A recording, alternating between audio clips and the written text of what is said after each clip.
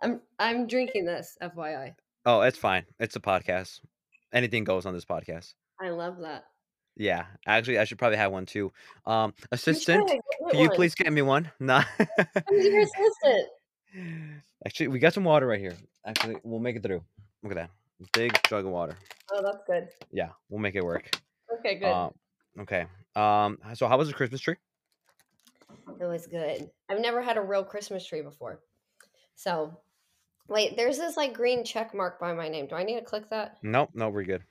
Oh, okay. We're, Um, we're solid. so I've never had a real Christmas tree, and so we went and like cut it down and did the whole spiel. You So it was cut it fun. down. You actually like chopping it down. No, I didn't do any of it. Somebody Oh. else did it for me, and then they put it on the back of like their trailer, and then they uh drove to the front. All I did was pay for it with cash. Oh, okay, okay, yeah. That's literally it. How big was the tree? I think it was I think it was 7 foot. It's not huge, but our house isn't. I mean, our like wall Hmm. or our ceilings aren't like that big. So, but yeah. Other Hey, than no, that, we got to start early. The Christmas decoration, everything. I know I'm feeling I'm really behind though. But it's our first Christmas in this house, Uh-huh. so all of the stuff that you would like think everybody has, like we're starting from scratch. So I'm like, we're gonna have like two things. Like we have three ornaments total. Hey, that's not bad. Oh, We might be able to send you something, maybe like a spill the tree ornament. Kind of like oh, the that would be logo. awesome. Yeah, if you have them, definitely go for it. We would have to make one just for you. That just means it's even more special. Yeah. Whitney, welcome to the podcast. I'm so excited. Thank you for having me. This is Dude, really cool. we've been waiting for this moment ever since our Utah trip, to be honest. Really? Yeah, that's because that's where we met. And first of all, guys, welcome to the podcast. If you're new to the podcast, make sure you subscribe. You already know the drill. You already know we're the number one trillion podcast, scientifically speaking. Um, and we have an amazing guest, Whitney. So one of the things that I want to share with you, Whitney, is our trip back in Utah, which was a month ago? It was, About yeah, a month ago now. Mhm. wow, that's nuts. Um, the whole thing, I don't know about you, but I we loved the whole trip itself. Oh, It I was did. It was so perfect how all of us were there at the same time too, because I didn't know you all were gonna be there Mhm. until, like, I once I flew in, like, on the way not even on the way, because Ed picked me up, so it was, like, when Boosh took me home, he was like, "So this film crew, like, they're coming in, they're gonna do all this stuff." I was like, "Okay, that's perfect, like, I don't care," you Film know? crew. Yeah, that's what he was like, "They're gonna come and they're gonna take some stuff of me and stuff, and they're gonna stay at the house," and I was like, "Alright, that's fine, like, I'm chill, I'll do whatever you want." I was like, "Tell them if they want me to be a part of it, then I will, if they don't, I don't care, doesn't matter to me." So, it was cool, I loved the whole thing, and I'd never been to Utah before, so that was, like, so perfect too. A new experience. Yeah. 100%. I never I was I think I was the one thing I was complaining the most was I couldn't really breathe. Like, it was just a whole that Oh, really? yeah, because it was it was just hard to breathe. Yeah, well, I It mean, we're definitely in the elevation the higher elevation there, so that's I true. was I wasn't used to it, and then during the game, the bathrooms are like, they're up there. Okay, I was definitely out of breath when I went up to the bathroom. Like, I sat to pee and I was like, "Dang, my Uh-huh. heart is like racing." I'm not even halfway through, and I'm like, like, "Oh my god, really? We really made the bathrooms all the way up there? We couldn't make them up to the other mountain?" Like, It's true. Jesus. The food trucks on the side, you think maybe, but no. Mhm. I was debating whether or not I should go behind the bleachers and just Well, you can do that. Girls can't do that. I mean, we can, but it's way more awkward. Yeah. No, and I definitely we had a great time, and we had I I kid you not, I don't remember what happened that night. Oh my I gosh. don't remember. I was telling Reed, I was like, "So I'm doing this podcast," and I was like, "Yeah," because I told him this. I told him like about the whole trip and stuff. I was like, "It's the guy. Who? It's the Reed, my boyfriend." I was like, "It's the Uh, guy that we had to come back and get," and he was like, "Oh, I hope he's feeling okay." yeah, that guy right there. It was it was quite I said it. I said, "You know what? We're in Utah. We're gonna have a great time. Yeah, Anything goes." it was a great time. The That's whole thing, like, there was not one aspect of it that, like, wasn't fun. So, it was yeah. perfect. Yeah, you were, Jeremy and I are glad we were like, "Man, Whitney is the most amazing person." Oh It's my gosh, thank you. I thought you were all of you guys are so cool too. Like, it was awesome that we all I mean, the random that's how the universe works, though, like, it mhm. brings you together It's like the that. energy, right? It's whoever Oh, you attract to each if you attract to someone else and the energy is just so positive, oh, yeah. it's you just click right away, and that's the coolest 100%. thing. Yes, that's like what so for me as a massage therapist now, like I will come home and depending on like my clients that day, I'll be either really energized or really like exhausted. And although Mhm, I'm doing like physical work the whole time, the worst, not the worst, the most like the part that affects me the most is the energy because people mhm, come in like with their problems and either they mhm, want to talk, sometimes they don't want to talk, and it doesn't matter whether, whether you do or don't, but you can just feel energy with the body laying on the table like that. You just like get it and mhm, it's all on you after that. mhm. So I totally get that. Yeah, no, key that's you bring up really good points on that because I feel like me now, something that I've learned is when people have so much bad energy or they're complaining and they're around me, Yeah. the thing that I do right away is just stop. Just stop, please. Yeah. And then and then I'll leave. Like, I'll leave the You whatever have area it to is because go. it's gonna drain you, and you're gonna have your entire day being bad. Oh my gosh, yeah, and I feel like me as a person, I'm the type when this is kind of a negative trait of me, and I'm trying to work on it, but when I get upset, like really, really upset, I Mhm, tend to let it affect me for like that day. Like honestly, I wish I could nap because if I could just nap, I would probably wake up and feel better, but unfortunately, I can't. So I feel like I carry it with me until the end of the day, mhm. unfortunately. No, that's something happened to me earlier this week where it's same situation.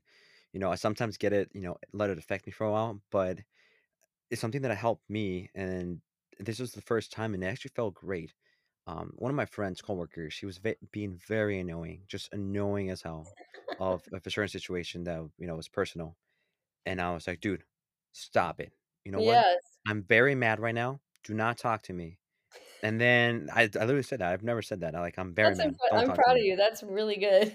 And they just stopped. They're like, "You're mad? You're very mad?" It's like, Yeah, just Yes, stop talking to me, and that's this it." is my mad face. Mhm.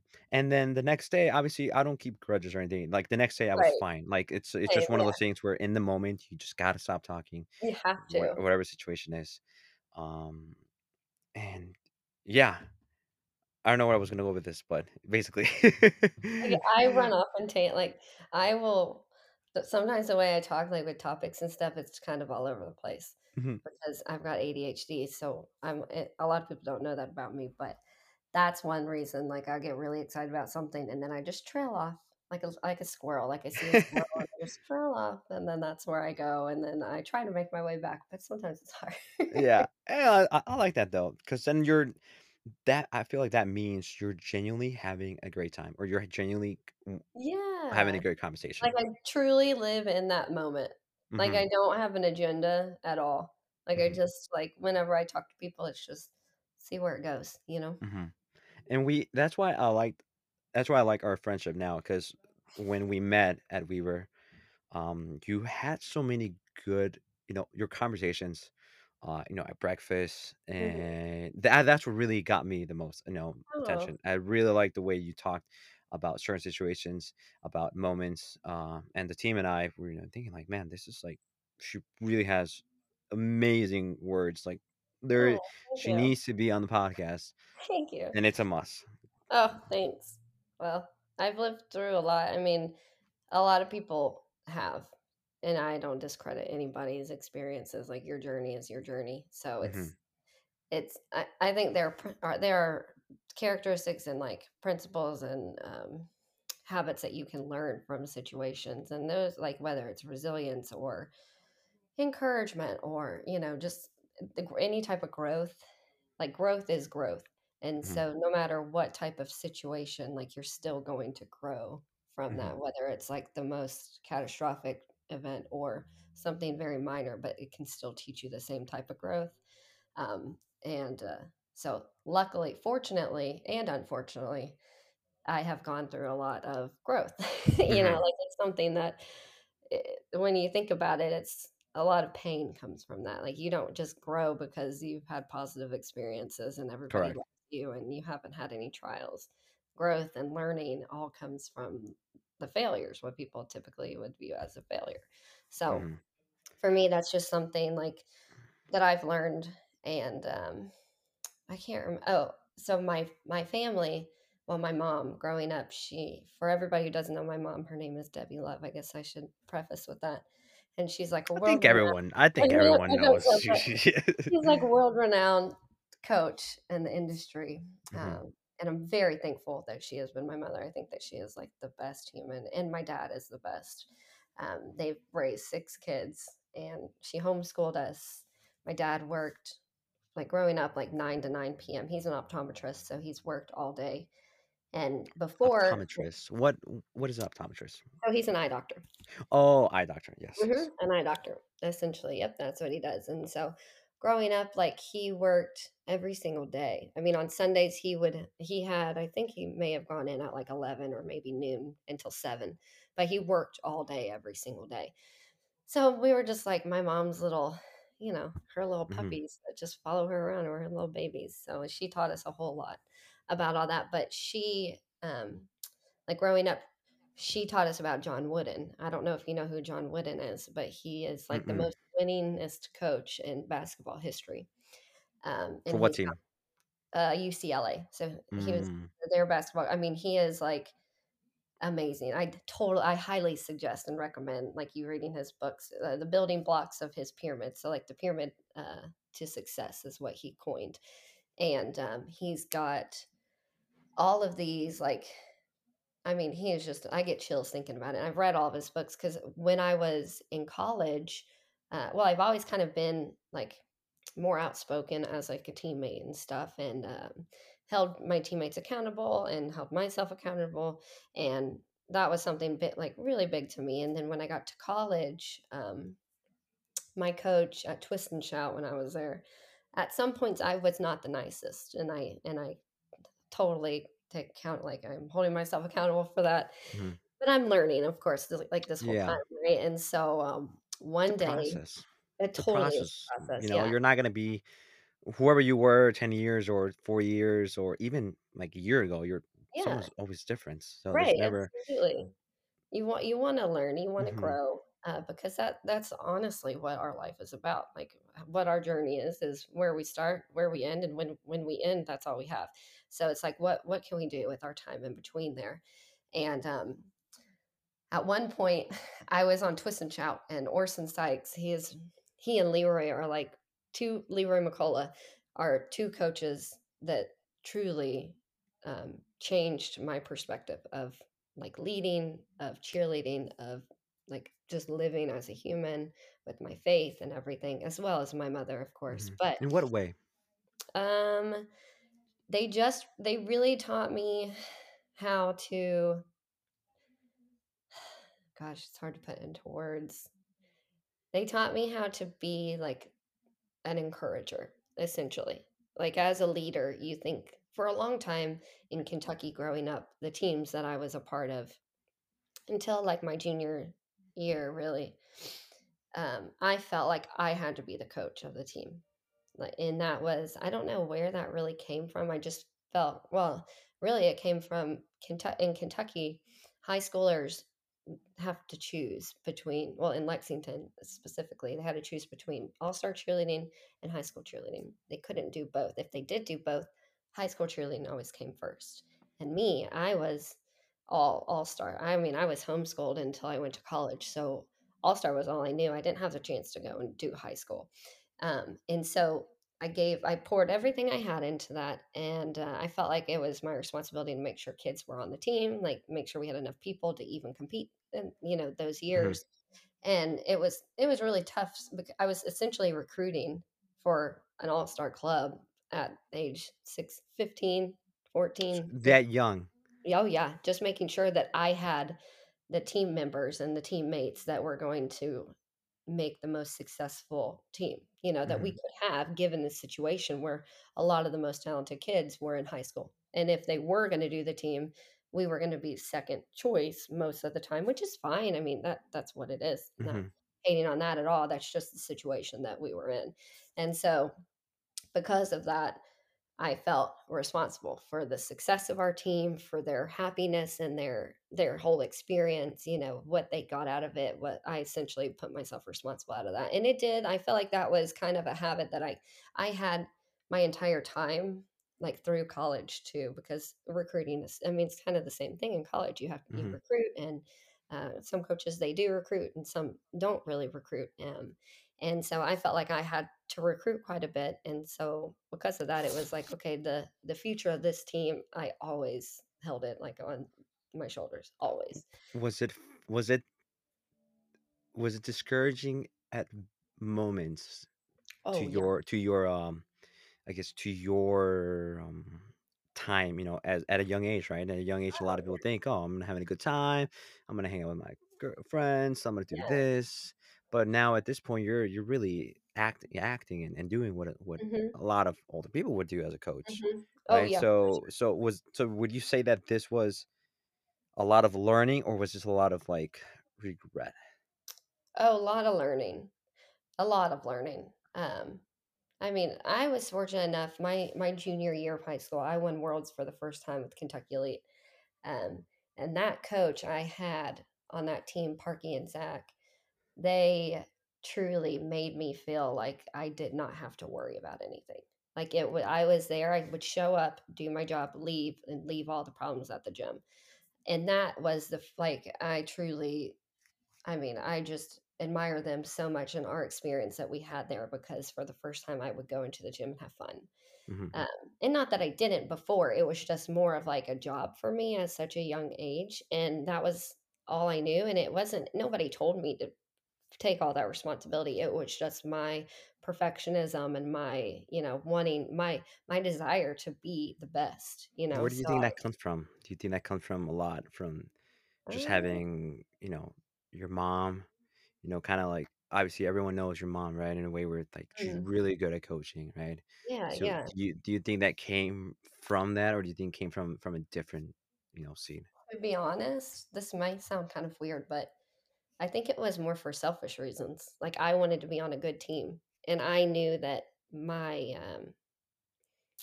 my connections with people, I could find, like, athletes that could come in and help. And because, like, they were like, "Okay, could you talk to this person?" I'm like, "Yeah, I could talk to that person, like, that's no big deal." And I think I just took it to a level that was maybe, like, I didn't need to assume that role and probably shouldn't have, but I did.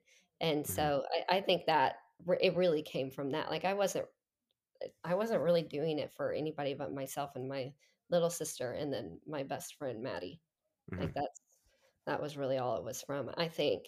Like, I've never actually asked myself that question. That's a good question.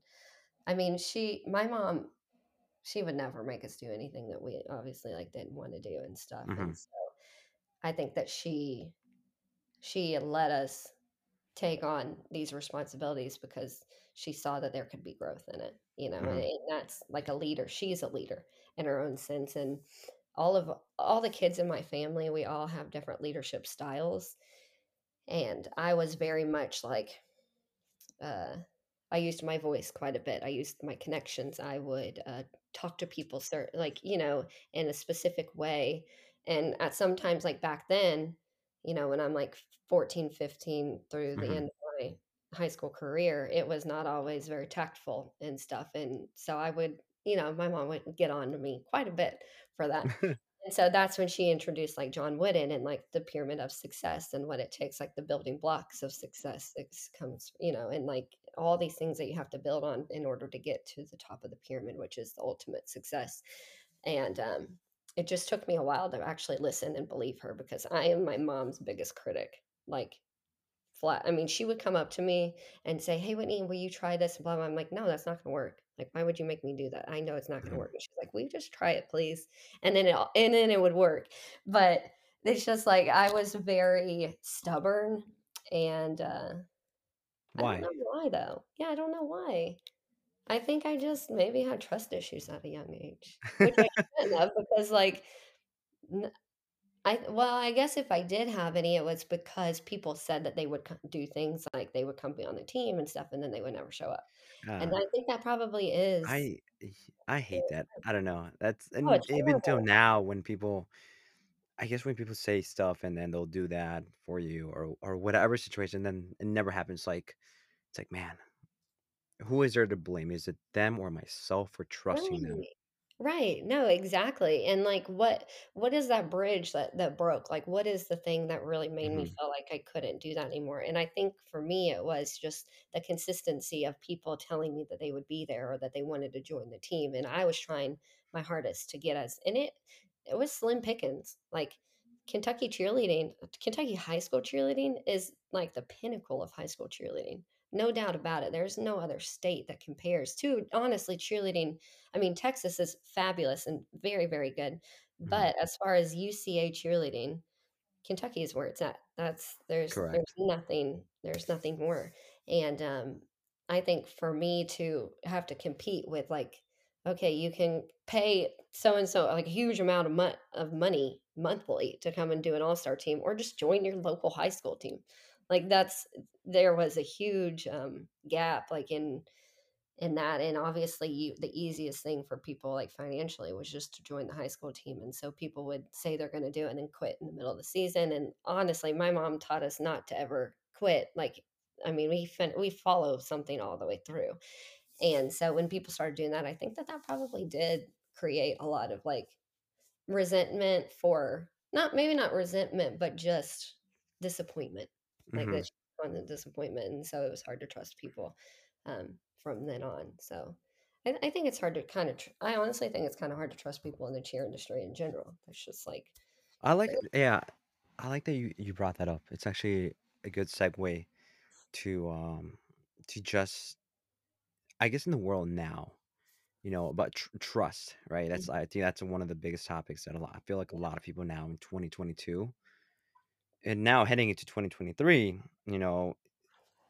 I feel like if you once you lose that trust in someone, it's so hard to gain it back.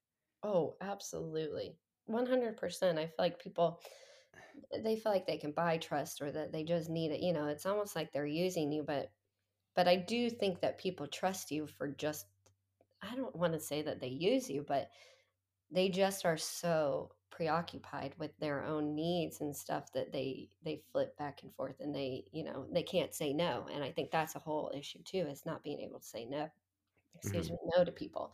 Um, and so and like the position that I was in, being my mother's daughter and like being so involved in the cheer world, people didn't necessarily say no to me, but I would have much rather them say no to me than promise me something like an empty promise is like yeah. that makes me very frustrated. And it actually has that's continued throughout my entire life. Like it's actually pretty interesting that we've made it to this point in this conversation because it helps me reflect too. And I love reflecting a healthy amount, Mhm, obviously, but yeah, and I to think that's the reflect coolest thing, on it. though.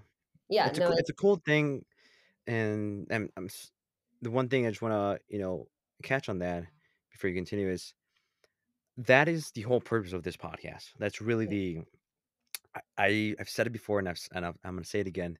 There's no filters. There's no cover up in the podcast, yeah. and I want people to be genuine when they listen to it. I want people to say, "Wow, this is something that I've just never heard of, and this is so cool to hear it from these athletes, from Whitney, and." Because I feel like we all see these things on social media. We all see this, and it's just all the cheerleading brands out there, and it's just I personally see it as more like it's a show, entertainment, Yeah. but when we sit down, we actually talk about this, and we talk about cheerleading, we talk about the actual aspects more than just the stunts, more Mhm. than just tumbling, and like you Yeah. said, like the trust, and then the leadership at a young age, and you talking about your mom and you at such a young age. That I guess that is for me is what's more interesting.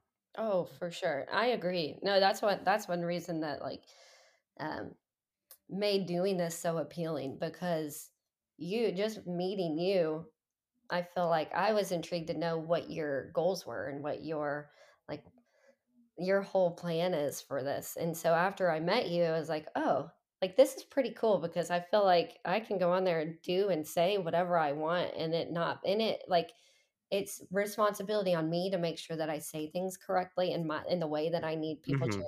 or that I want people to interpret them. Um, but sometimes I'm flawed. Everybody is Yeah. flawed. And so the fact that you can put that out there and that you're confident in putting that out there, that means that the people that are coming on the show are only going to be confident and Uh-huh. actual, like Yeah. And genuinely good yeah. people. Or not even always, they don't have to Mhm. be good people, but genuinely on here to pursue this opportunity to just express who they are and what they've been through. Yeah. I like that. I like you said that, and it makes me happy hearing that. One, because last year, so 2021, I took a break from the podcast, like a whole Okay. year. We didn't do anything. We started in 2020, and throughout the whole year of 2020, I started it, but I wasn't me. I Mm. wasn't the guy that I almost felt like everything I did was scripted, Oh, okay. and that's one of my flaws, and I still have it to this day. And I think I'll never. I always say in the podcast, I'll never get it out of my head. But Yeah, but it could I was be a greatest attribute too, you know? yeah, and, like, I don't know. There's specific times where I would say something that maybe I didn't like, Mm, and obviously I had the control to edit whatever I didn't like, and I'll just take it out and stuff, and that is what made me more I guess every episode, every podcast I did, it kinda was hurting me inside saying, "Why am right. I deleting this? Why" like, I feel like I have It's some like stuff you're just editing yourself Mhm, throughout the process, and and it's like you lose yourself, then imagine what you're probably losing from the yeah, other person too. Like, the exactly. opportunity to just ask them whatever Mhm, the hell you want, you can and do how that. yeah, and my learning point, early in 2022, like the early stage when we came back, I told myself, I need to be myself. I Mm, cannot be a perfectionist. I just need to let it out, talk to them, because they're being vulnerable on my podcast. They're being vulnerable on the brand, and that's what the brand represents, right? And so yeah, for me to not be vulnerable and not share that, it kind of it's makes me hypocrisy, right? look like, "What? Are you still gonna let these people share that, but not yourself?" Like, that's you started this podcast, you started this And brand, you so had the vision and you had mhm, like, it's your heart genuinely wanting to do something, but it's mhm, so easy to get lost in it and once the you do that. flaws. It is, and I feel like that's, like, what I've struggled with, and I think it's in life just in general, like, I've pushed probably my imperfections sometimes, like, my frustration maybe with myself on other people, like, everybody does all that, and so getting back to Orson at Twist and Shout, Mhm, the first time I ever heard this, I was, like, mind blown, but we were learning our pyramid, and I was, like, getting frustrated, my side was hitting perfectly, and the other side wasn't hitting perfectly, and I'm like, "Yo, come on, like, I got things to do." Like, I'm, like, seriously being super impatient and yeah, not sitting there, and so Orson comes up to me and he says, "Whitney." It was, like, the sweetest thing ever, but, like, it changed my life as far as cheerleading and leadership goes. He goes, "Whitney, you know that your only job is to encourage your teammates, right? Like, that's your only job. It's my job to coach them. It's my job to critique them. If you sit here and you're critiquing them, then what am I doing here?"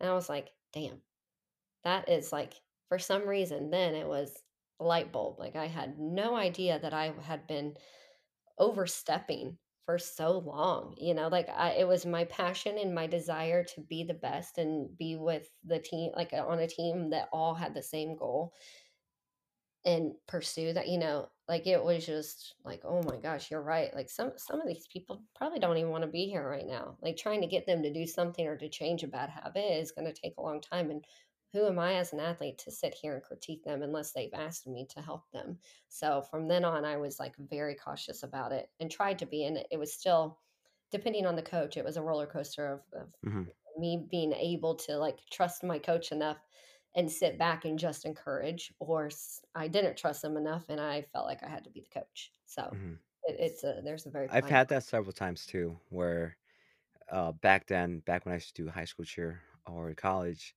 I would do the same thing. I'd be like, "Guys, like, come on, what are we doing? Right, We gotta correct this. We gotta correct that."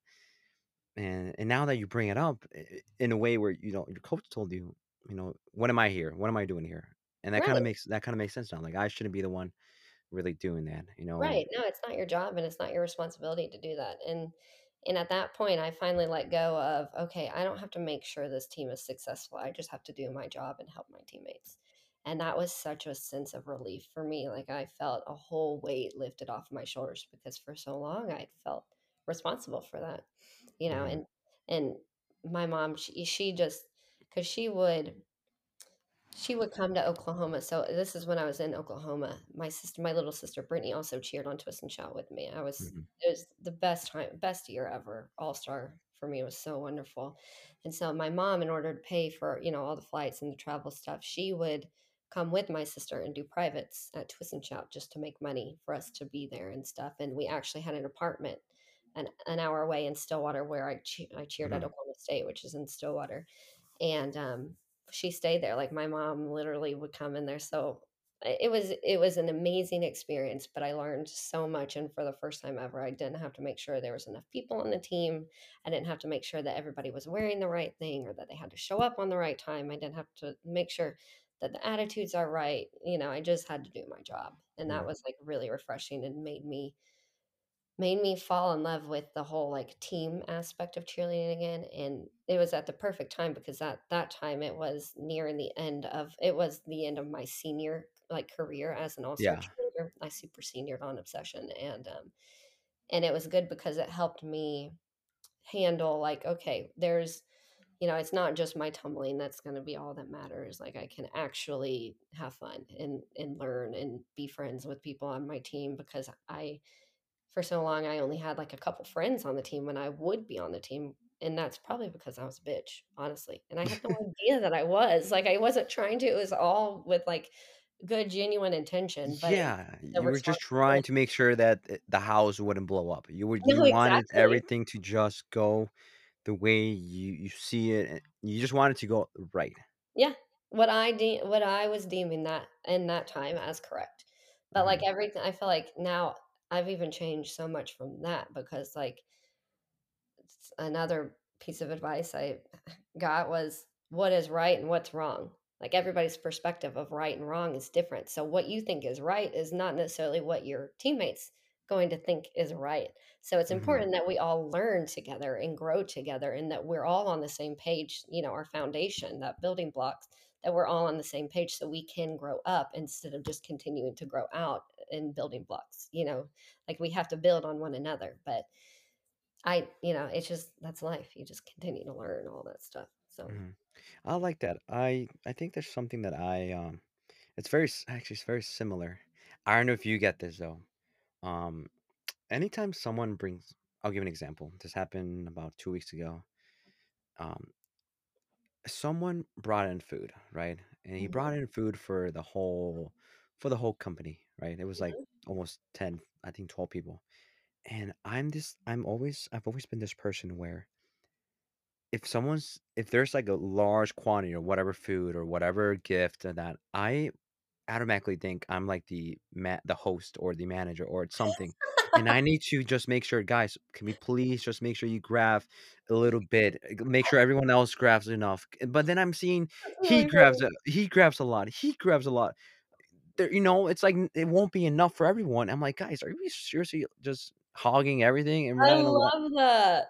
But I like that too, but then I feel like a dick, Because, because like why are you there to say that? You're there to eat yes, the food, whatever you yes. want. But then I feel bad because maybe the person didn't get enough, maybe this person. So then what I Oh, do is I think, for example, it was a food. It was like a big meal prep. There was a lot of food. There was a lot of food. It's like catering, and everyone started like spooning in all the way through their plate. And I'm like, guys, can we just hold on a little bit? Like maybe do a little bit now. When everyone has grabbed something, then you go seconds. oh my gosh. But they all looked at me like, They're like, "Tony, "Shut up." fuck you yeah, what are you talking about?" Yeah, And like, then I "Leave it grabbed a little alone." bit, and I'm, like, waiting for everyone to, like, Well, step in now and make yeah, sure. see, now you're, like, suffering, right? Like, now Mhm. you're sitting there and be like, "Okay, I'm the one being respectful. All of you are being bitches, and so Correct. I'm gonna sit here and do my job, and all of you are gonna get whatever you want, and now I'm gonna be disappointed and punish myself and sit and sulk because I didn't do exactly what like, you all didn't do what I wanted, yet I kind of wish Yes. I did what you did." Yes, but then in my heart, I can't, and then and I guess that's always been me, and I I don't think that's a know good if thing, though. I mean, it's obviously, like, you need to know whoever brought the food, they should bring more if Mhm, they're going to, like, it's not your responsibility, but I think that that's really compassionate and thoughtful, like, very selfless. That's a good mhm. quality to have. You can just hone in on that and just maybe not make it Maybe hurt because you as much. yeah, because that happened, and then I was looking at everyone like, You sons of bitches. "Mm-mm, mm-mm, my god," and then everything when it was done and left, I was like, "Alright, there's still a little bit. I'm gonna just take all this shit Just 'cause, take all of it, all of everyone it. already grabbed some. I'm done. I'm grabbing it." Yeah, no, you're like, "I deserve this." Yeah, I but feel like yeah, that's pretty empathetic of you, though, just to notice that. but it's the same thing, though. I think I feel like it would be kinda similar to where your story is at. Probably. Because you kinda want everything to go well, I and do. you don't wanna disappoint yourself, and most You're importantly, right. you don't wanna disappoint the whole, you know, event or team, Mhm. and and I think that's That's and like you exactly said, what it was. I think it's a good trade. I think it's No, something that I think that is actually a great way to put it because well, and it's the crappy thing is when you put all that responsibility on yourself, the last thing that you want to happen does end up happening eventually. And like for me, it was I never wanted to be like so I won 4 national titles with Oklahoma State.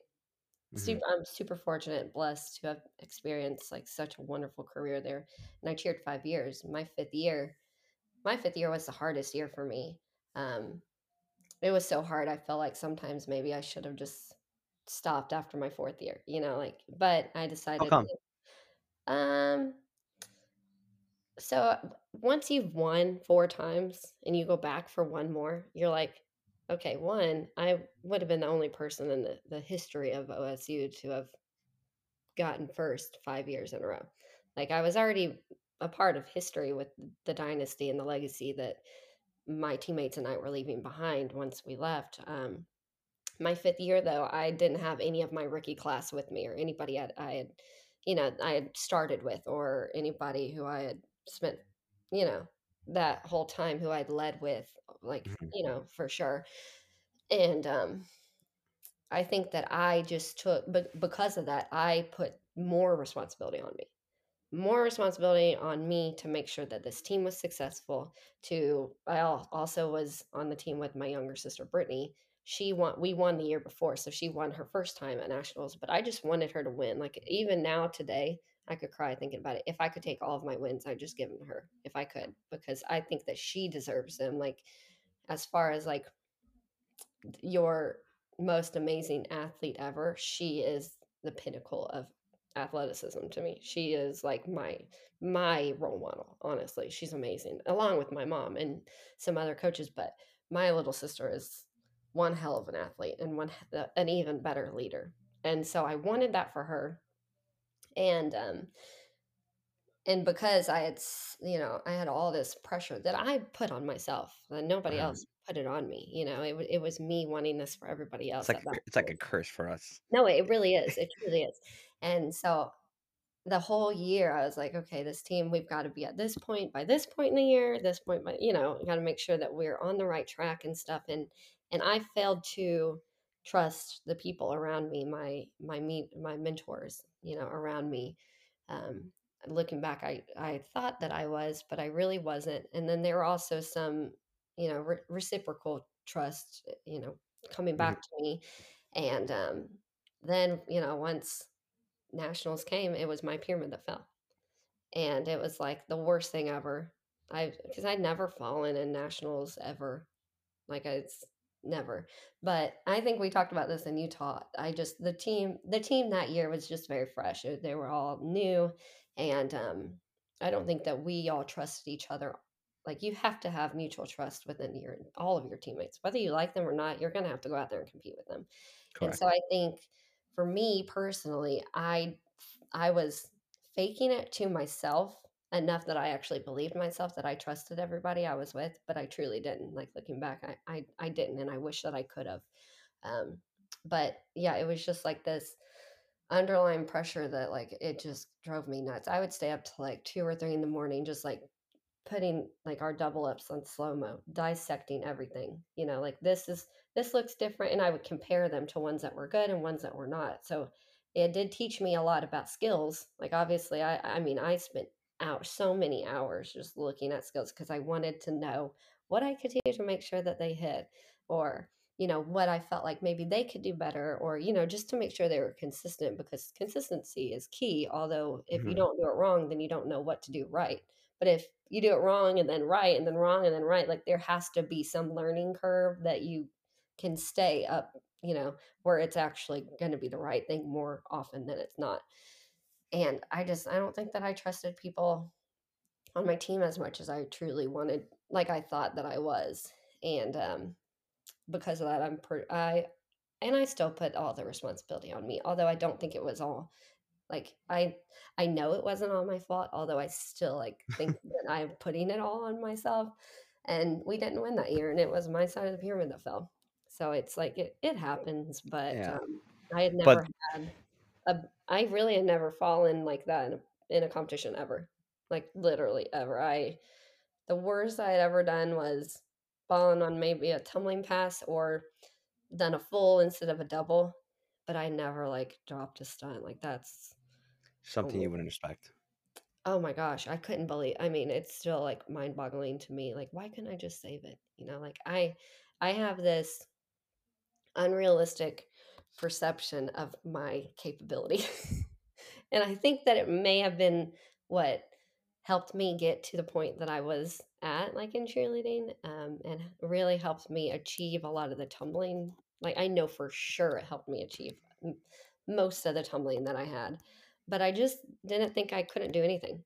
Like, if I wanted it, if there's a will, there's a way, and I truly lived that. And like, I worked my ass off to get those skills and everything, and so I just kind of, like, apply it to everything in life. Like, I just think there's no limit for somebody who is willing to work hard and to, like, be patient and, like, do what it takes to achieve what you want. And, I feel like that was like, "Oh my gosh," like, I remember I fell, like, my pyramid comes crashing down, and I just, like, say out loud, and I say, "Oh my gosh, we didn't do it.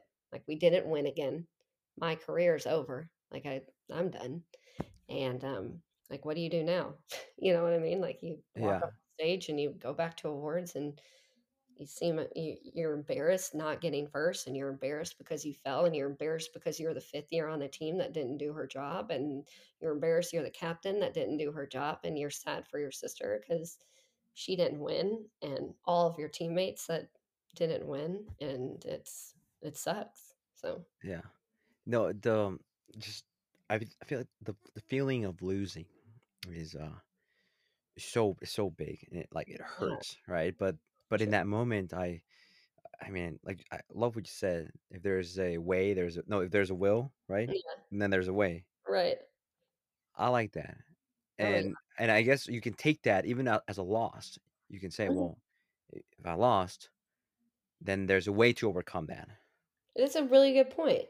I never thought of that. That's a fabulous point. I wish I could have thought of that back then, honestly. Yeah, you were like in the moment. Because that's a really great point. That probably would have helped my perspective on myself quite a bit. And, I remember I remember hugging Leroy after I lost and stuff. It was the next day in Daytona, and I apologized to him because, like, his legacy at OSU was, like, that's like goals for a coach, honestly. Goals, what he did, how he inspired people, um, like literally what he created, that legacy and that family.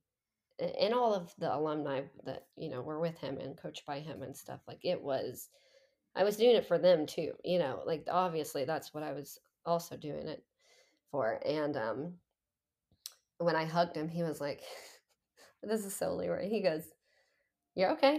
You can cry right now if you want to, but get yourself ready because you're going to USA in 2 days, and, we'll make it up there." And I was like, "Oh my gosh, okay," like, crying my eyes out.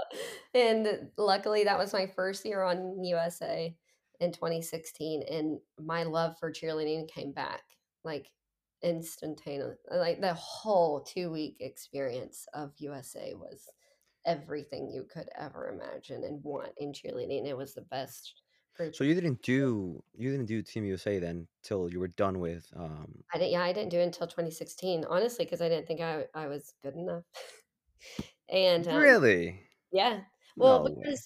you had to be like a co-ed stunner as well, and I Mhm, don't really co-ed stunt like that much. I mean, I basket, middle air, I tumble, but I think I was just scared to try out. I didn't not wanna make it, and I think that that's a huge part of why people miss out on opportunities. Like, I lived that firsthand.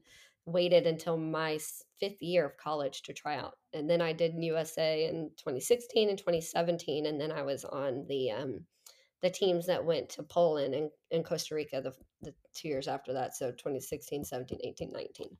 mhm. Um, but I didn't do ICU those years because, the relationship that I was in at the time was not, uh, it was not It wasn't putting it was not putting me in the, right headspace, spot. like correct, it just wasn't gonna work at that point. Uh-huh. So, but yeah, it took me till 2016 to actually try out and do it because I was just really scared, but I'm so happy Wow. I did. Yeah, Yeah. that was, like, the most incredible thing, and, I thought you started doing Team USA when you were, like, 5 or 6. dude, seriously, I wish I did. I mean, my dream is like, "Man, I wish I could coach USA one day." I remember asking Leroy, I'm like, "How can I just do what you do?" Yeah. And he's like, "Just keep going. Just keep on getting experience." And I'm like, "Alright." And here I am now, I don't even, like, hardly do anything with cheerleading, which is great. I'm not mad at it.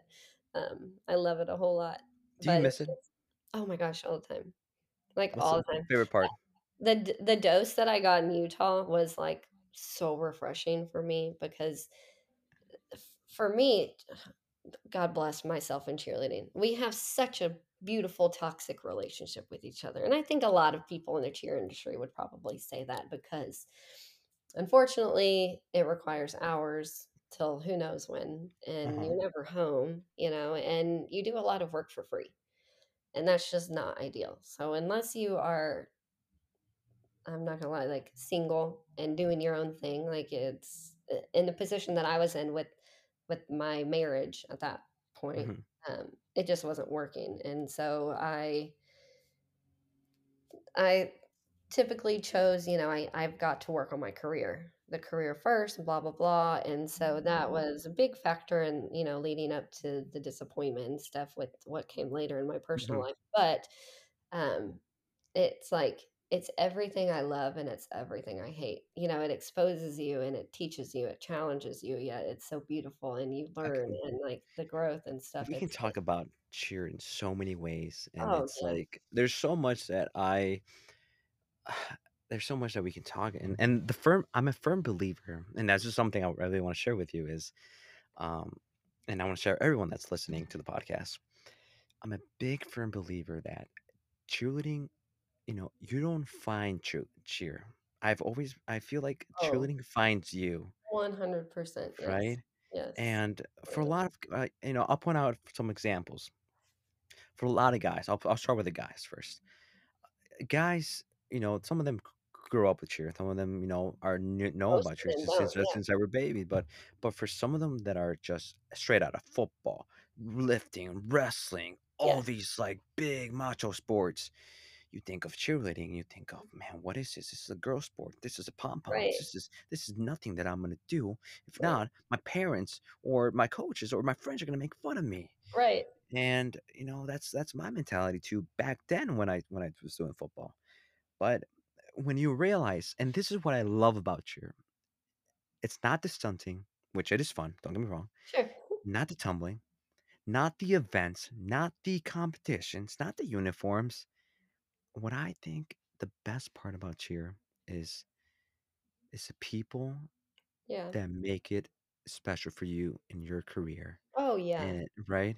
Yeah, I It's mean, and those those people that make it special, they're with you, like, I mhm. mean, they truly do follow you through life. And there's good apples and bad apples, man, and Oh, guess yeah. what? The world, it's not perfect. You're No. gonna have those people that are just gonna bring you down all the way, and you're not gonna have control of that, right? Because people are gonna exist. But the best thing that you can do is you can follow the energy, like we said earlier. Mhm. You attract what you talk in in this world.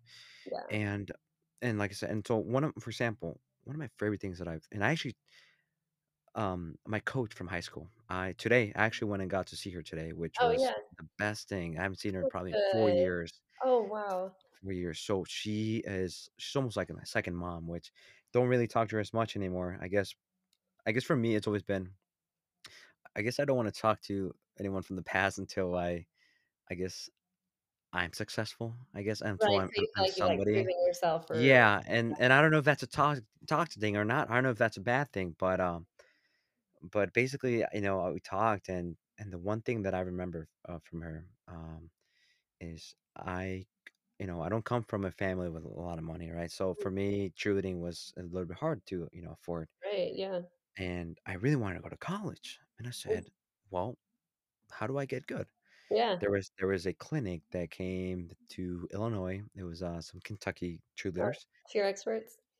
No, no, no, no. It was part of Camp Jeff, I think. Okay, I'm Jeff. Yeah, yeah, yeah. Yeah. Mhm. I don't like this guy, but anyways, we'll just probably cut this out. Oh, jeez. Anyways, so I go to that, right? And then my coach, her name is Mian, Mhm. Lauren Mian. And she's like, "Hey, you should go to this clinic." And I'm like, Yeah, "Oh gosh, I don't think I can. It's a lot of money, yeah. but I really want to get good, but it's okay. I'll figure it out." Right, right. And then Lauren's like, "Are you gonna go?" It was like a week later. It's like, "No, I don't think I'm gonna be able to."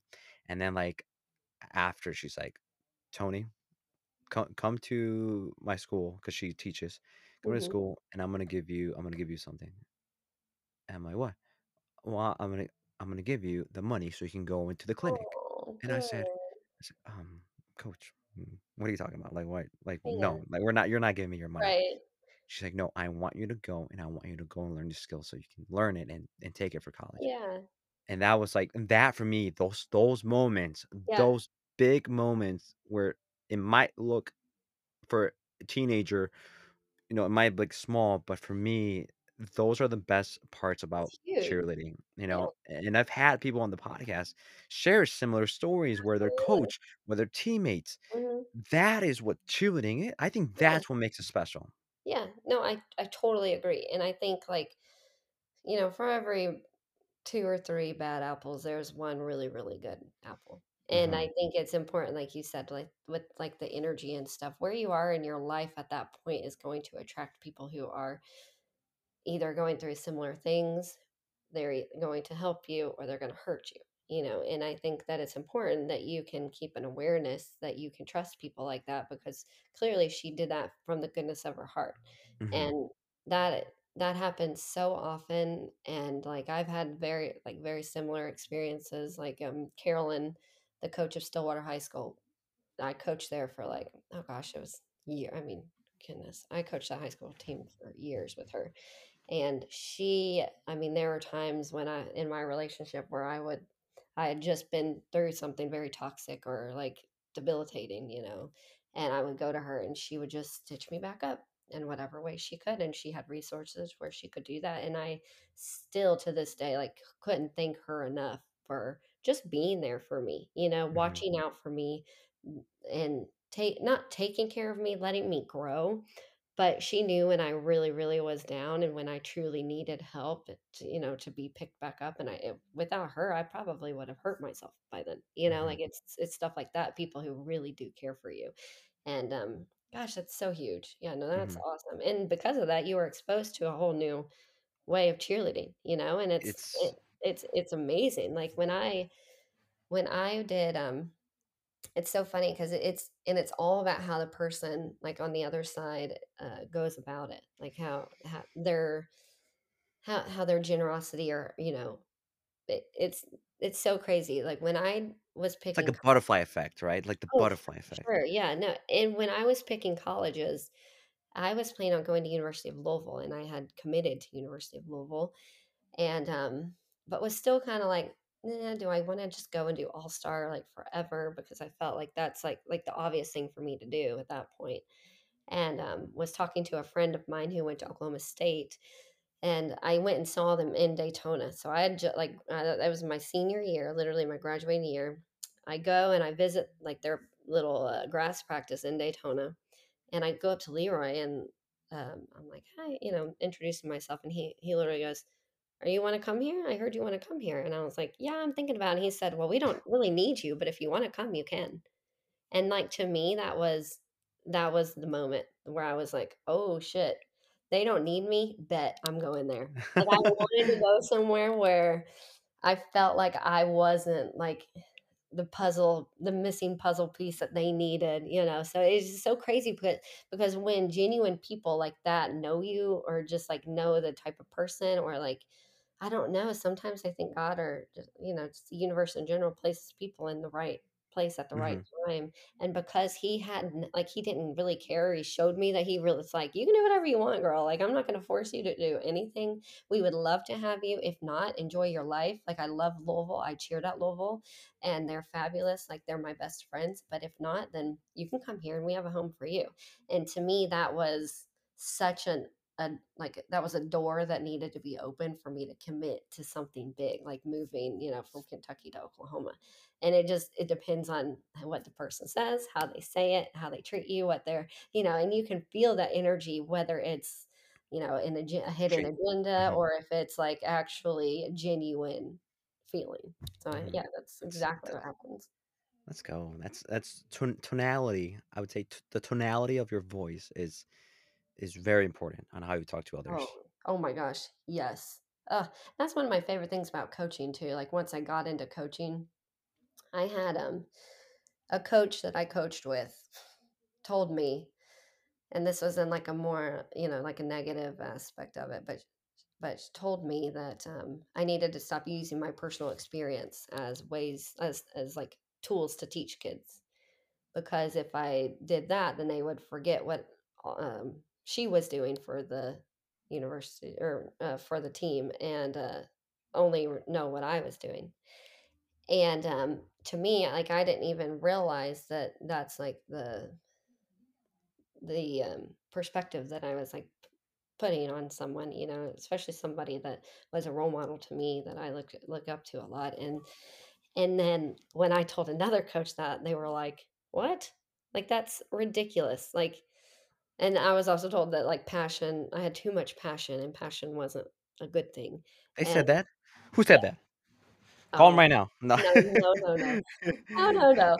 It was just somebody who really did mean a lot to me and who I truly did I look up to. And it hurt my feelings a lot.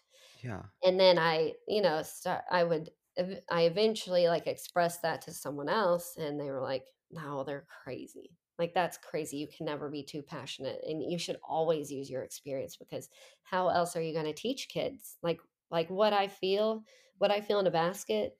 And I would always preface with what I feel might not be what you feel. But here's what happens with me. And if it doesn't, then let me know. Like if you feel something different, please tell me because I want to learn. Obviously, I want Mhm. to continue to learn how to help kids.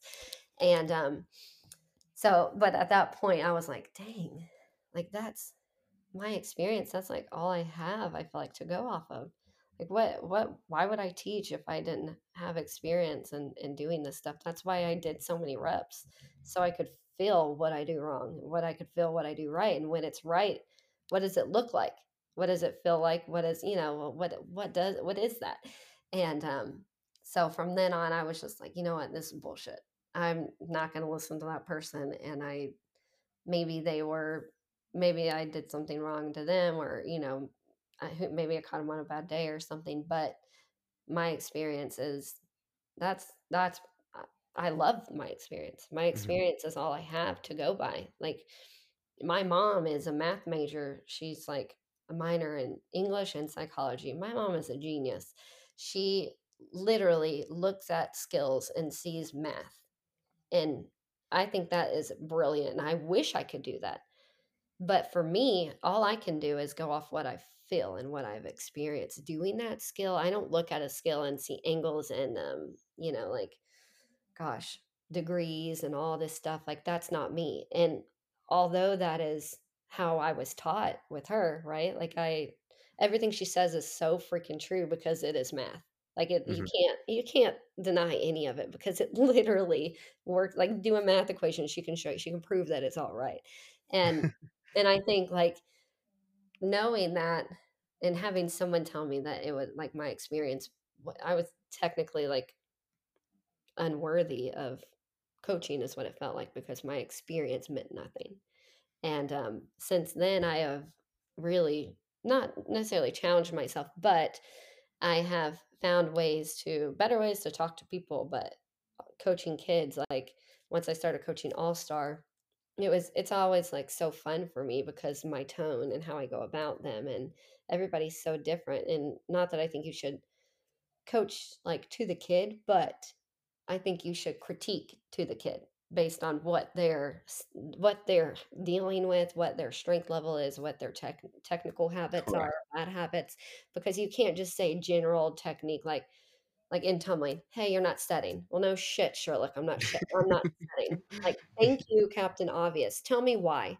Tell me why." The why in all of it is it and that's literally what I eventually got to is, "Why are you not setting? Why is this basket feel weird?" Because it's just saying generic, like, things is not gonna work anymore. The kids are too smart in this world. Like, they're getting way too smart. They're either really, really smart or they lack so much, like, or they trust in people so much that they'll do anything they say, and there has to be a happy medium, like, you can't have somebody who defies you, but you can't have somebody who just looks at you and will jump off a cliff if you tell them to jump off a cliff, and so that independence in the kids needs to grow, and as it grows, who's gonna teach them? Their coach and their parent, Yeah, you know? and those are the good apples. Those are really the ones I that mean really care.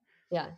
And the bad apples is what you just said just now is the where these athletes and these athletes are, they don't know a lot, right? They're always listening to whoever's higher than them, the coach Oh, or a bigger athlete or like someone, like a veteran on the team. yeah. Mhm. And and that was what I guess that's what triggers me the most is people that have this power that would tell these athletes what to do in a certain like that's either uncomfortable, either it's not necessary what they're saying, and but they're gonna try to brainwash them in a way where that's right. That's the way I see it. That's the way I Mhm. want it. Or you should do this for me. You should do that.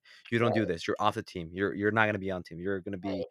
and that's It's I so think important that's to just know negative. the kid, to know the athlete, and, Mhm. like, um, I also coached with somebody, and one day at or before practice, they were like, "You just give in to the kids too much." I'm like, "No, that's the last thing I'm doing is giving in to the kid. Like, are you kidding me? I'll make them cry tomorrow if that's what it comes to. I never know. Like, I don't have plans on how I'm gonna coach that kid. I feel their energy and I get to know them. Mhm. And my favorite kids to coach are the most difficult ones. The most difficult ones for other coaches to coach and the most talented ones because they are the most stubborn. And the stubbornness is something that I find very, very enjoyable for me to work with, probably because I was like that. But when they question me, it's like, okay, let's figure this out together. If you think you're so great and you know what you're doing, then tell me. Tell me what you're feeling. Tell me why. And if you can tell me the why to why what I'm saying is not going to work, then bet you get it. Like I want you to do what you feel like is right. But if not, if you can't explain to me why it's going to work or why it's not going to work, then one, let's try it. See what happens. If it does or doesn't, then you'll know what to do from there. Or 2, just listen to me because I've done a whole lot of experience. Like, I've had a lot of reps in this stuff, and anytime I critique something that, like, I'm not familiar with, especially when it comes to, like, actually, like, partner stunning, like, I didn't fly an elite stunt. I mean, I can do elite stunts, but I didn't compete elite stunts all the time, and I obviously never based a girl only. I was an all-girl base, like, I was a group stunner, that's what I Mhm. did before I went to Oklahoma State is I based in group stunts, I was an all-girl base, and, so especially when it comes to things that I'm not necessarily, like, as experienced in, I'll say, "Listen, this is what I see, but, like, please, if it sounds stupid to you or if you try it and it's not working, then just ignore me. Like, ignore me completely. I'm not gonna be hurt because, like, I trust what you're doing. You have experience, but if it does work, definitely let me know, and I'll continue to give you just, like, my insight because all I'm looking at is angles. Like I'm looking at what my mom has taught me in that situation. And if it works, it works. If not, it doesn't. And I think a lot of coaches, like you're saying, it's like, this is the only way. There is no other way. And if you don't do it this way, then you got to go. Well, that may have worked years ago, but now there is a million ways to do a million different things, and every kid learns differently. They truly do. Yeah. And Mhm. I mean, once you get like learning disabilities stuck in there, it's like, you know, you've got to learn how to coach them. Like you have to. If not, then they're either going to walk all over you or they're going to be miserable and you're going to be miserable. Like as a coach, nobody wants a miserable coach. That is the worst thing ever. They want someone to hold them accountable and they want someone to truly encourage and love them. And that's what I think building kids, like athletes in general, is all about, is like getting to know them and helping them figure out their life to transfer into the real world in general. Correct. Yeah. That's you hit it perfect. You hit, like, every nail that was on the wall. I'm just a construction worker over here. No, that's I like that, and I really do. Winnie, these are the stuff that I want people to know. These is the information that I want people to say, "Hey, I am maybe I'm in a spot right now that Winnie is saying. Maybe people are just questioning my coaching. Maybe they're wondering, am I doing too much? But because Whitney is saying this, and because she has been through it, and she's overcome this, Yeah. and she's like, you know what?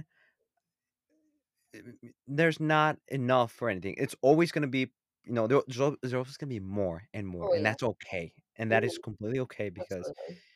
my one of my biggest belief is don't listen to anyone that is just gonna give you terrible, terrible like comments, because Yeah. that will break you down.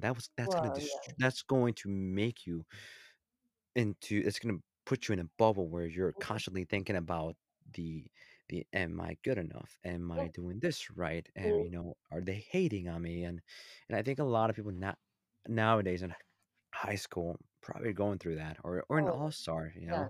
Oh, yeah, for sure. I mean, that's like when I when I was in high school, I feel mentally I was very like strong. It was when I got for me, and now I think it probably is once you get into high school. But like personally, I didn't go to a high school, so I didn't have that, that environment that also kind of like questioned you all the time. It was for Mhm, me, it was college. Once I got into college and I was in the relationship that I was in, I just kept shrinking. Like my self esteem kept shrinking. I developed an eating disorder. Uh, and that's when I was diagnosed with ADHD and like all of this stuff. Like my world around me was truly, it was evolving and it was changing so much. And I feel like the people that I was surrounding myself with majority of the time, they put me in a box always. mhm, I was always this really good cheerleader who was really bad at school and had ADHD. Like that was me in college, I felt like. And I just kept I felt like I was like on this treadmill and I just kept running for like to get reach my goal, to reach this distance, but I wasn't going anywhere. And I didn't know why, but it truly comes back to just myself for sure, and also the people that I allowed to impact me and mhm, tell me who I was. I think like it's so hard to learn who you are. Like it's taken me 30 years. I'm 29. It's taken me 29 years to get to the state of mind that I'm in right now and the confidence that I'm in.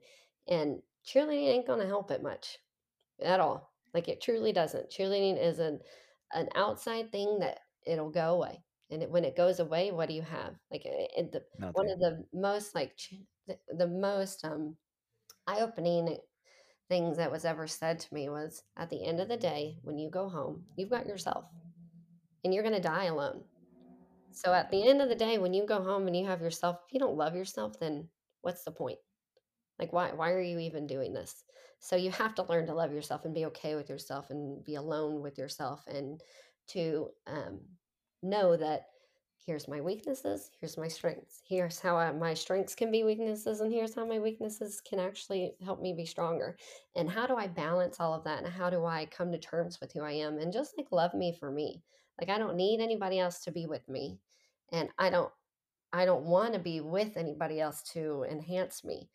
And the relationship that I was in, I was used majority of, as like a tool just for happiness. I'm a very positive person, but unfortunately, throughout that relationship, it was in that darker time for me, and so Mhm. my happiness and my positivity, that light started dimming, and by the end of that relationship, I had no light. I was lifeless and was doing what people assumed me to do. I was actually living out that person that was in that box. Like, I was actually becoming that person that I'm really not. Like, that those are characteristics of me.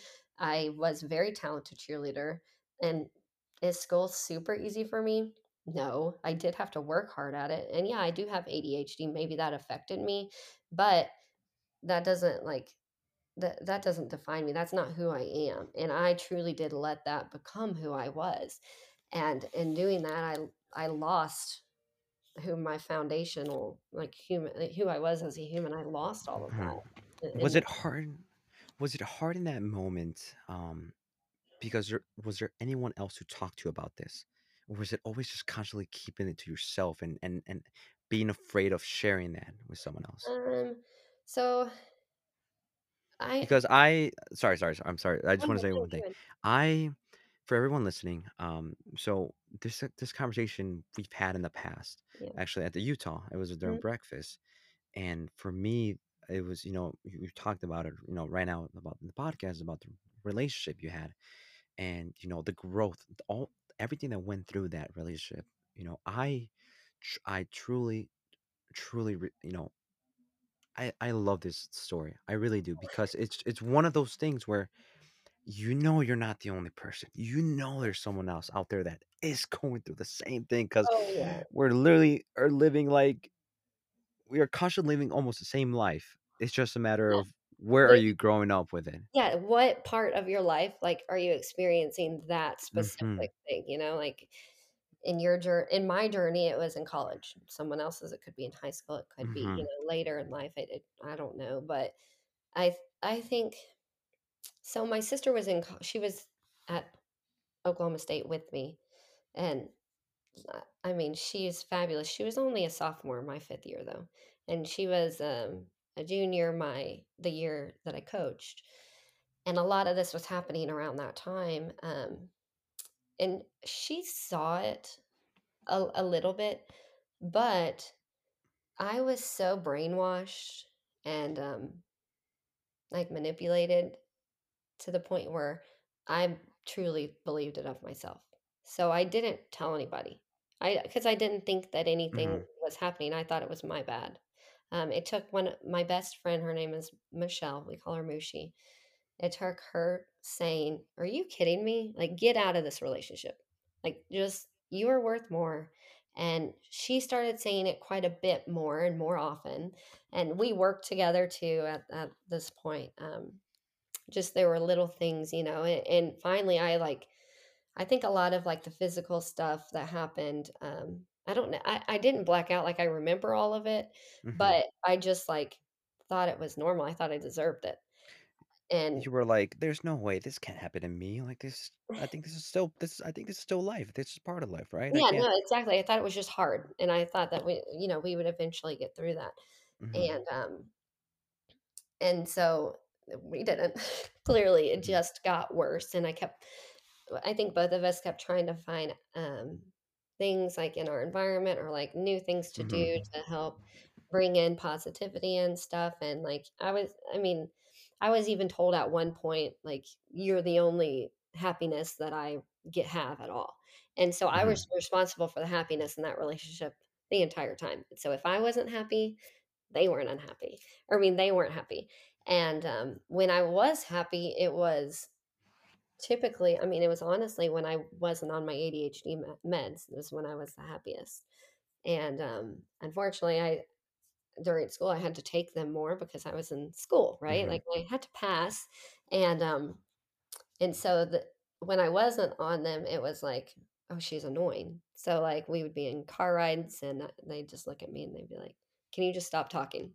Like, please just shut up." And so, like, things like that I didn't even know were rude. Like, Yeah. I thought really I was just like that, and I can be like that, but, you know, to have someone just blatantly tell you, and then I was also told, like, I was resented for cheering. Like, I mean, the fact that your person that you're married to tells you, "I resent you because of all of this." Not necessarily a healthy thing, you know, and so eventually I started opening up to my best friend, and she was like, "This is not okay. Like, he's an asshole." And, uh, it's actually kind of weird for me to even talk about this. I'm, like, a little nervous. No, no, no, no, no, don't be nervous, please. It's Um, you don't have to say no, I mean, I a want lot. to. You don't have to. It's I want to express my I guess story. I'm at this point of the podcast, I'm so happy that that you get to share this here on on this podcast because it truly makes me happy knowing that someone else out there is going to be listening to this and it's going to be like, wow, I do not feel alone. I Yeah, am actually going through this because the amount of DMs, the amount of people actually saying how much this podcast or this story has impacted them, and it still yeah, blows my mind. Really, I've yeah. never thought I was gonna get to that point where it makes an impact in someone. And for me, that is, I guess, that's my goal. It's really making an impact Help. in someone's life. Yeah. No, So and you don't I have want to I say want everything if you want to. It's up to you. I want to say as much as I can, like, physically and mentally, like, Yeah, make myself say, because it's and healing. All of this is yeah, healing too, you know, and if and we can help someone, you then that's don't really you important. don't deserve that. You really You. don't. I don't know. I wish we would have became friends a I long time ago because know. honestly, this friends like that, you know, and it's so I guess it's because I don't know, and like we talked earlier, I care about a lot of people, even when they don't see it. Like the food, I want to make sure everyone gets like an equal amount of Yeah, portion.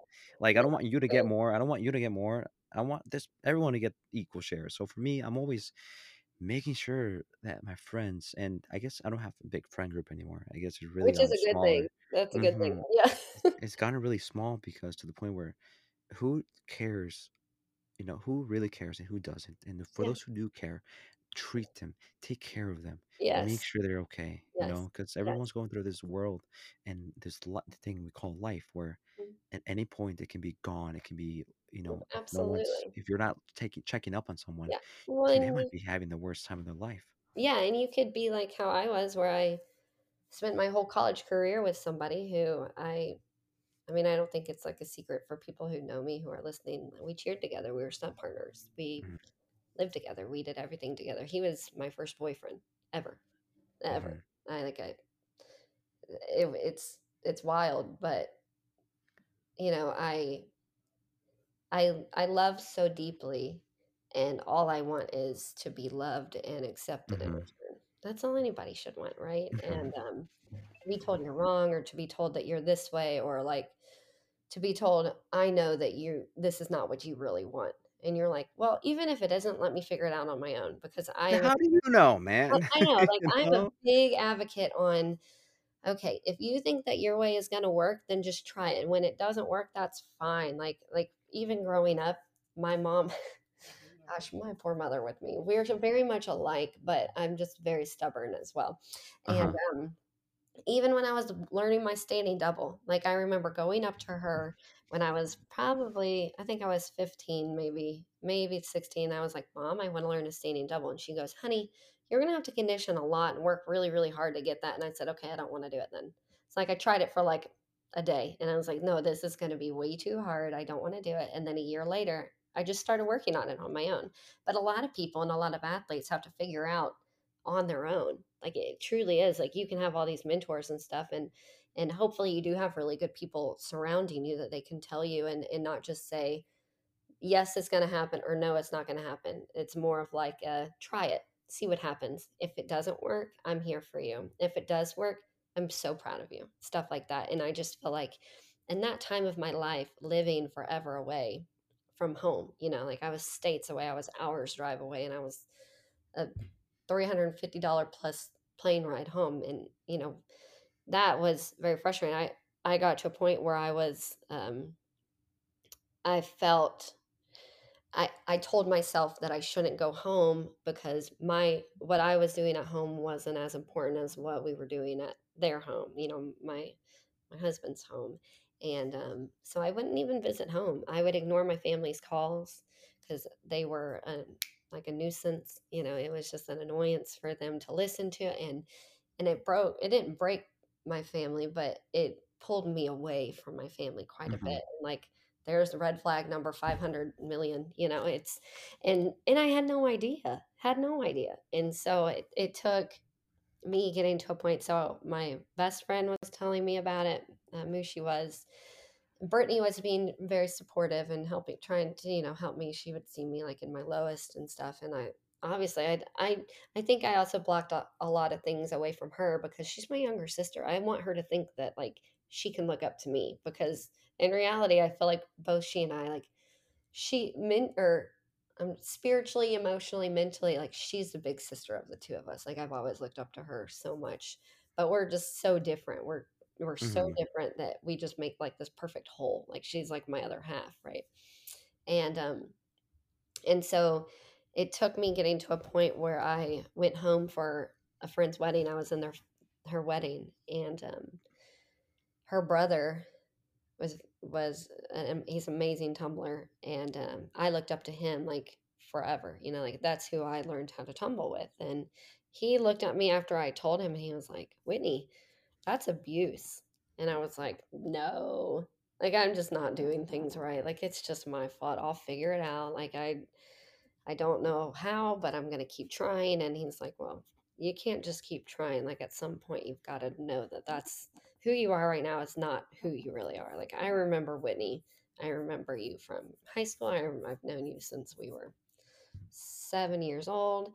Like who Mhm. you are right now is just not it. So I mean, I don't know what you need to do. I'm here for you, but like that's you you need to figure out who you are again. So I kind of started getting back to who I was and stuff. And I don't think I went about it. I don't. I know I didn't go about all of it in the proper way. I'm not saying like it was all me. I mean, it was all him. I take Yeah. two to tango all the time. Doesn't I don't care what it is. There's always a second person involved in the situation. So I am not perfect. I have done wrong, and I hold myself accountable for what I've Mhm. done wrong, and I've learned from what I've done wrong and stuff. But for my journey, it was those instances where I felt, okay, maybe it opened my eyes. Okay, maybe this is wrong. Like for me, maybe I am being treated poorly. Maybe me sleeping in a hotel chair all night because I was scared to go to my room is bad. And so stuff like that, it's not good. Like that's and so I started becoming more aware and stuff, but I was surrounded by people who put me in this box, and they're just like constantly, "Well, it'll pass, like this is what it's about," and blah blah blah. And finally I just couldn't take it anymore. And so I got to a point where I was crying and couldn't even get out of bed. Um, and my little sister, Brittany, my mom flew her to Dallas where I was. And she just comes into the room and she's like, "We're leaving. Get your stuff and let's go." And I didn't even think that going home was an option, like at all. And so I flew home. And then I was also like a month later I was doing Team USA. So it was like in Poland. And so all this stuff was just happening. And I was like at my lowest points, and arguing on the phone and figuring out myself and making bad decisions or good decisions, just making decisions just because I felt like I could have control of things, and like I wanted to do things my way for the first time in 6 years. And but yeah, I was major depression, major. And so she finally, like I got home, and it took me still, like I still am learning to deal with all of it. I mean, I went home and we ended up getting a divorce, which I think was the best thing for me. Like that's Mhm. 100% what needed to happen. And although I hate that it did, and it sucks. It really sucks to lose someone you loved, like for sure, and who you was your first love in general. Let alone you end up marrying them, and then it doesn't end Mhm. up, you just kind of grow apart and whatnot. So it just you just continue to learn, and I continued to learn and make bad I made mistakes, like, we all make mistakes, and Mhm, so I just kept trying to figure out or tell myself, like, "You just keep learning from them. Like, what you do now, you it's okay, tomorrow you can make a different choice, and that's okay. mhm, Like, your past doesn't define you." But, yeah, many, moments in the closet bawling my eyes out, and, it wasn't really until I moved in with my sister, I moved back to Lexington, and, like, I had to quit coaching. That's when I had to quit coaching because I didn't have enough money to, like, pay for gas to drive an hour and a half because I was, back in Lexington, I was coaching in Louisville, and, it broke my heart, I even now, I hate that I had to leave all those kids and stuff, and mhm. but it was necessary for me to grow. Sometimes you have to take major step back. Sometimes you just have to go home in order to grow. And, It's a process. It's oh, yeah. life is, and I first of all, I appreciate you sharing this. I Thanks. really do, Sure. because it's for me, see, hearing this, I can take away some of the stuff you're sharing into my life. I'm saying, hey, there's a point in life where you just are learning and Mhm. learning constantly, no Yeah. matter what, even if it's a worst part of your life. If you're still learning from it, that means you're growing. Like you Mhm. said earlier, you're growing, and if we had, and this is something that I'm really trying to stick in my brain, because like I said, my biggest flaws is trying to be perfectionist, trying to Yeah, think that same. I gotta just be perfect at Yep. every aspect in life.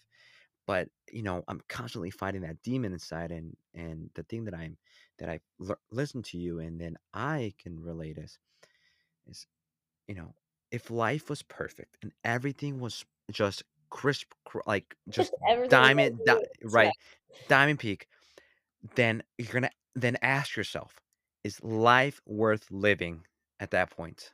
Right, If if you you just have it check all all, the then marks. yeah, it's like I'm a very spiritual person, so it's being like a even like a follower of Christ, Hmm. a lot of times when you need him the most and you grow the closer to him is when you're Hmm. in your lowest points.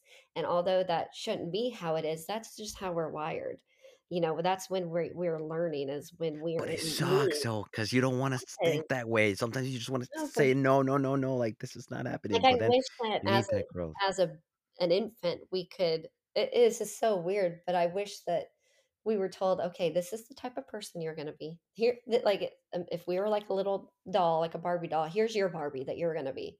So you don't have to worry about anything else because this is all you know, and this is all you're gonna know or see, so just live this life." But fortunately, we are given freedom and we are given creativity and we're given these obstacles and stuff to go through, and that's why being a human is so cool is because you morph into this person of what your decisions, what your mistakes, what your triumphs, your successes, what your family, like, you're a product of all of that. Hmm. And it's like it's just so important to be so self-aware of what you're doing throughout your life, even though you don't know you need to be aware, it's always going to shape you in Hmm. some way, whether you learn from it or you still are dealing with it. It's still going to be there. Like, I am always a product of my mom and dad.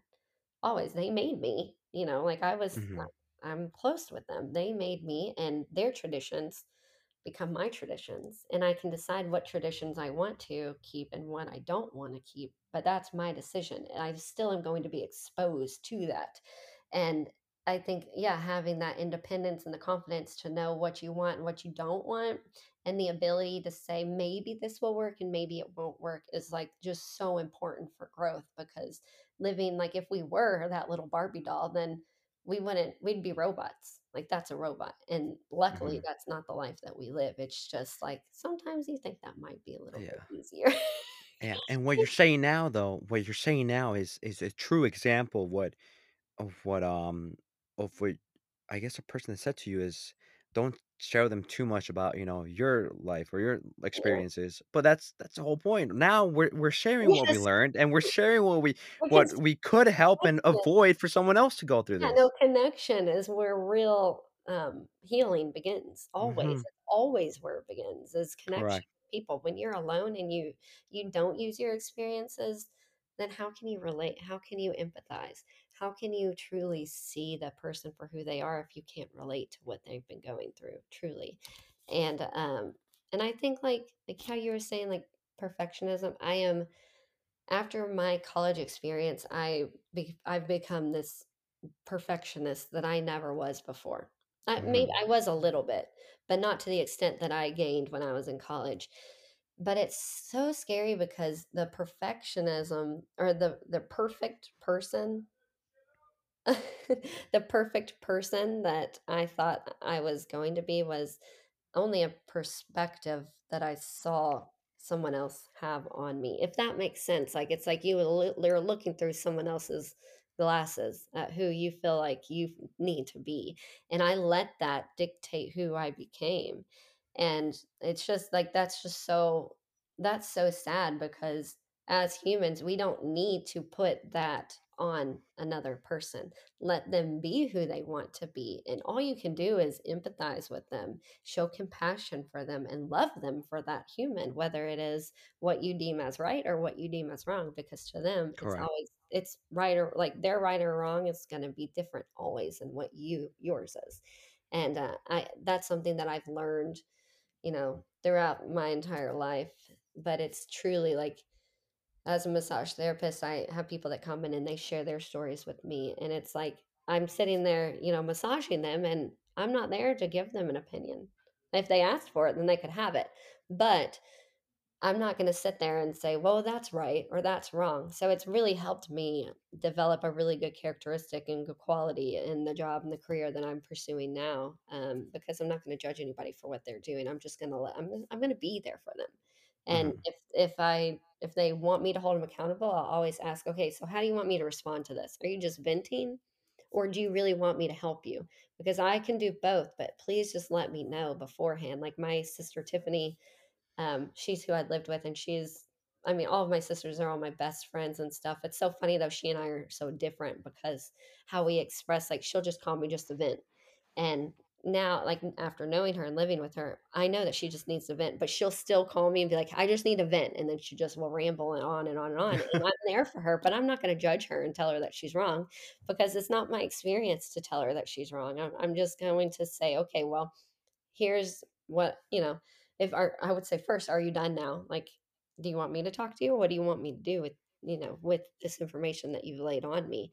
Because I can either myself responsible for helping you through it, or I can just let it go. But you've got to tell me because I'm the type of person that wants to help you, all the time. So it just depends. Like, I think that we need to receive things better. Also, I think as humans, we need to speak things better and not hold such high, not necessarily high, but unrealistic expectations that everybody's going to think the same way you do, because that's not good. You don't want everybody to think the same way that you do. And I think it's Mhm. important that we see that as people. That's perfect.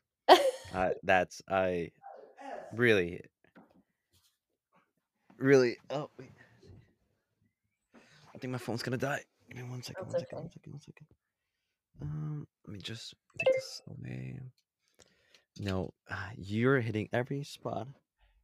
Oh Well, wait, here we go. I'm gonna say hi right here. Actually, yeah, it's I fine. don't want my phone to die. There you go.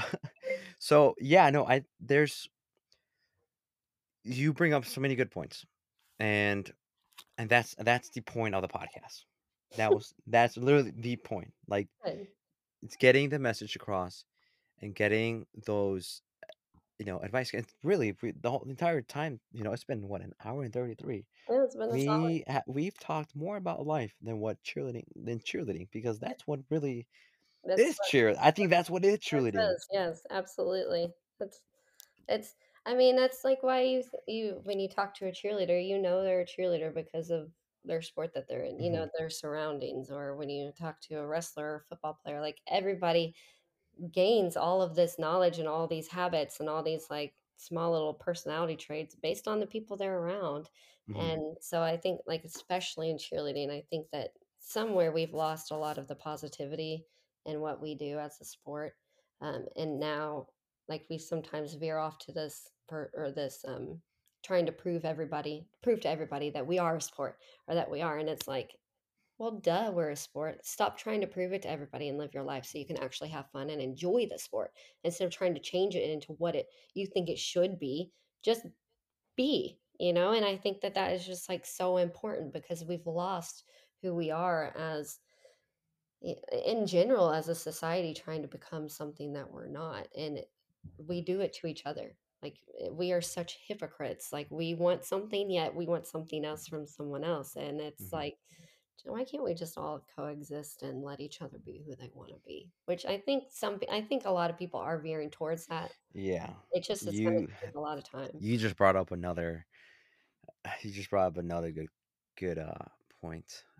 That just can we just live life? Can we just be happy the way like, can Yeah, we just not, hurt obviously, there's gonna be people that are gonna hurt other people, and I still don't right. understand why people are gonna be doing that. I really don't. I really people hurting other people, and they wanna bring them down, and it sucks, man. It really It sucks, does. and And I it's all think for their own advantage most of the time too, mhm, which is, like, bad, and that's kinda how I felt like I was in the beginning of my, like, leadership career.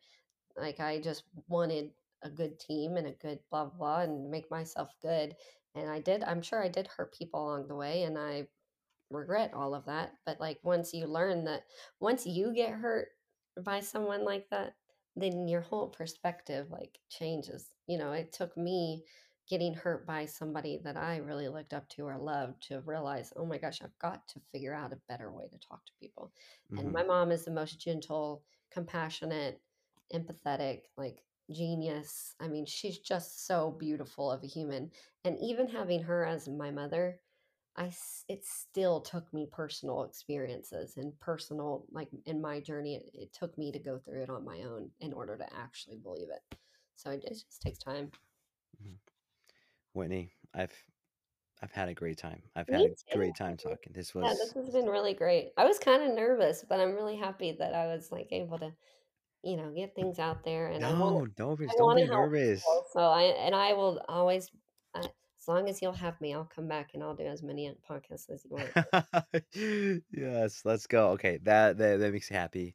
And really, don't be nervous. It's really, and I've told everyone on the podcast because I used to be nervous talking about myself, talking about my flaws, and Mhm. if I didn't change that, early on in 2022, if I didn't change that, I think I would have just stopped the podcast and everything for Yeah. good. Because if I wasn't being me, then what's the point of doing this if I Right. wasn't being me? No, But then I exactly. realized that it's me. I like to be there. I still get a little shy being in front of the camera, mostly because I guess I just want other people to shine. I want other people to really Yeah. get out there, and I don't want to be that person to take that. I've never been to a guy like I don't want to be the fame. I want people to know that it's more Right, of it's impact and it's helping all about others. That's stories. it. Yeah, Yeah.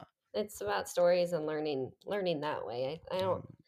I mean, I am thankful that my skill got me to a point where I was like I'm not very as much anymore, but that I'm recognized in the sport for what I've done, but I don't think that I've ever really talked about my personal life in this manner. So I'm very thankful for you. So thank you so much for having me Yes. be a part of this. And although it is kind of intimidating for someone who is always talking about their skill and who's coaching to talk finally about like their personal life and their fails and their triumphs. Like it is very intimidating, but once you do it, it's very refreshing. I feel like I probably needed this just as much as anybody. So, Hey, Winnie, you're always welcome on the podcast. And everyone listening, hope you enjoyed this one because this one was, again, by far my favorite one because oh, clearly we went over an hour and 38. That's probably a new record, yeah, I think.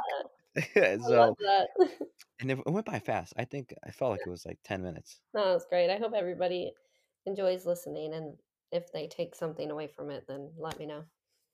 Perfect. Guys, thank you so much for listening. And if you guys enjoy the podcast, make sure to subscribe. Make sure you tell your friends, maybe tell your grandma or tell your neighbors. Why not, huh? It's Christmas You might as almost. well. Yeah, let's go. Um, yeah, I think that's about it. Winnie, thank you so much for being part of the podcast. I'm happy to do it. Thanks for Perfect. having me. All right, guys. I'll talk to you guys later. Peace.